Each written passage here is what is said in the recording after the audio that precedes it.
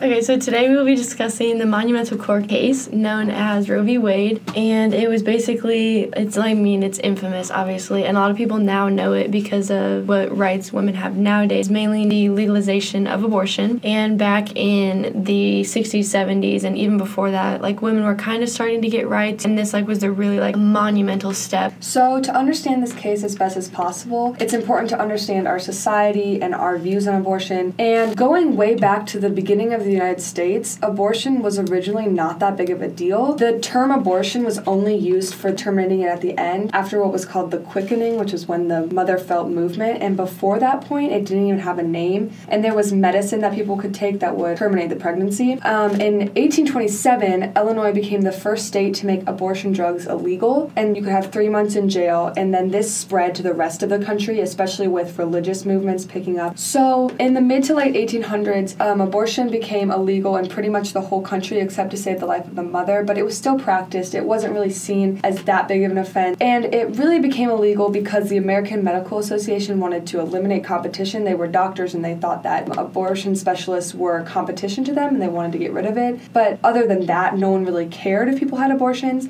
and up until the 1930s, it was still pretty much mainly available, and especially to the wealthy, but then in the 1930s, with prohibition, it started to become more attacked by the law and it became harder to obtain. And in the midst of this, there was obviously backlash, but there was also an overwhelming support for this by doctors, the population control activists, and the American Law Institute who fought for abortion rights. And especially before this case, you saw in the 1960s, feminist movement really started to pick up, especially with the Vietnam War when they started joining the workforce, and they gained social and economic independence. And then even in the 1960s, also you see the Equal Rights Amendment being pushed in Congress. And after this case, you see that the feminist movement really started to make a change and make that shift to where women were moving away from the traditional roles in society and into more modern times, into what we have today. So getting into the actual court case, we have our prosecution, which was Norma Jean McCorvey under the alias Jane Roe, and she became pregnant at 21 to her third child. And this child was with her husband, who was abusive, and they had a rocky relationship from the start because he was 34 when he married her at 16, so obviously it wasn't a great relationship. So she attempted to get a legal abortion by claiming that she had been raped because that was one of the only ways you could do that at that time, but she had no evidence and so therefore could not get access. And then she tried to get an illegal abortion, but abortion had become so heavily criticized in Texas at this point that she just couldn't find anyone, and so as a last resort she went to an adoption lawyer, and this lawyer actually referred her to attorney Sarah Weddington, who would become the prosecutor on her case. And Weddington was fresh out of law school, and she had been wanting to file a case against abortion laws for a while but had needed a client. She actually had a personal connection to this issue because when she was in law school, she had become pregnant, and she and her husband were forced to go to Mexico in order to obtain an abortion. And in the 1970 lawsuit, they filed it against the Dallas County District Attorney Henry Wade, who represented the state of Texas in the case, and they filed it specifically against him because at the time he was one of the most famous lawyers. He almost had 100% conviction rate. He was experienced and he was well respected, and he had never lost a case he personally tried. And so this also made the case high profile to where they could get the amount of attention they needed. And unlike the prosecution, Henry Wade did not have a personal attachment to the case and wasn't completely against abortion. So for him, this wasn't really as important. It wasn't important for him to try and win this, as he didn't fully believe in the side that he was arguing. So that also played into the trial and the verdict.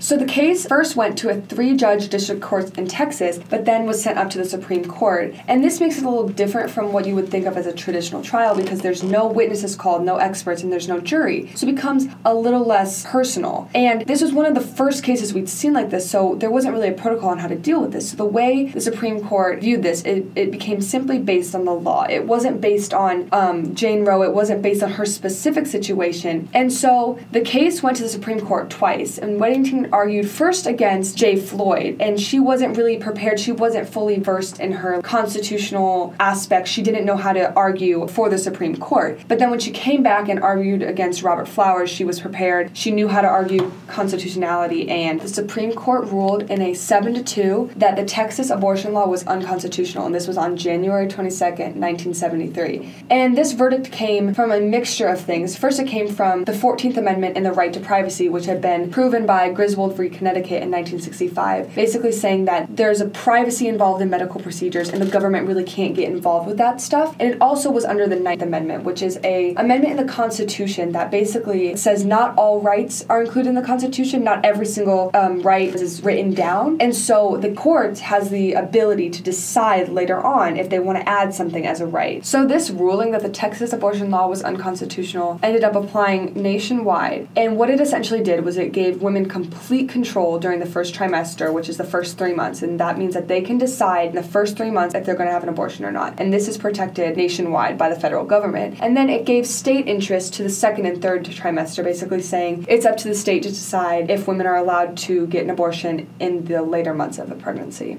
And as a result of the case, the U.S. became just one of 4 nations to legalize abortion for any reason. And it also made abortion safer and easily accessible. And before this case in 1965, abortions were so unsafe that 17% of all deaths due to pregnancy and childbirth were the result of an illegal abortion. And now you had more access to it. People had actual plans on how to do it. They weren't doing it in sketchy locations with people who didn't know what they were doing. You have registered doctors and you feel safer and more comfortable rather than risking a woman's health, which is what people were trying to prevent. And today, less than 0.3% of women undergoing legal abortion sustain a serious complication requiring hospitalization. And now you have organizations like Planned Parenthood and other clinics that help manage abortions in order to keep women healthy and safe in this process, because it's not an easy process. And so you have these organizations that reach out to you and make you feel loved and helped, and it's really good for the women especially. And it symbolized the freedom women were gaining and beginning to have at the breakaway of the traditional family, and they were entering the workforce more, and this just added on to the things that women were gaining, which eventually led to the sexual revolution in its prime and helped women, especially in their roles viewed today. And they revisited the case in 1992, and it was Planned Parenthood versus Casey, where the conservative court narrowly avoided overturning the Roe v. Wade decision by 1 vote. Also adding on to the results of the case, the actual woman, Roe, who was suing, became an anti-abortion activist later on in life, and in 2003 she sued the Dallas district attorney in a futile attempt to overturn Roe v. Wade, and she claimed that at the time she didn't understand what the case meant to society, and she just wanted an abortion for herself, and she didn't realize that getting into that she would be changing the lives of women everywhere. And Wade, after this, he stayed fairly quiet as he had no part in the case, and it didn't really overall affect him. His name is just, infamously associated with losing this case. So obviously this case played a major role in the U.S. history, and it has earned the title of one of the most controversial Supreme Court cases in American history. And after this case, it was seen as kind of a fix-it-all solution. We're saying that women can get abortion and that's going to be the end of it. But as we can see today, this was obviously not the end of this argument. Throughout the years up till now, we've had some backlash against this decision. There was the Hyde Amendment in 1976, which prohibited the use of federal Medicare funding for abortions. And also there was Planned Parenthood versus Casey in 1992, which allowed states to impose waiting periods on people attempting to get an abortion, which could be used to prevent abortion at all, because if you wait too long to have an abortion, you can't do it. It's not like you can just put it off till later. It has to be done in a certain time period or it won't happen. And they also allowed states to require parental notification, so if you were a minor, you would have to inform your parent. And also, George Bush imposed something called a gag rule, which prohibited workers in federally funded clinics from mentioning abortion as an option. So people who would go to clinics searching for ways to help themselves wouldn't be told of this option, and that way they wouldn't do it. But this was ended by Bill Clinton.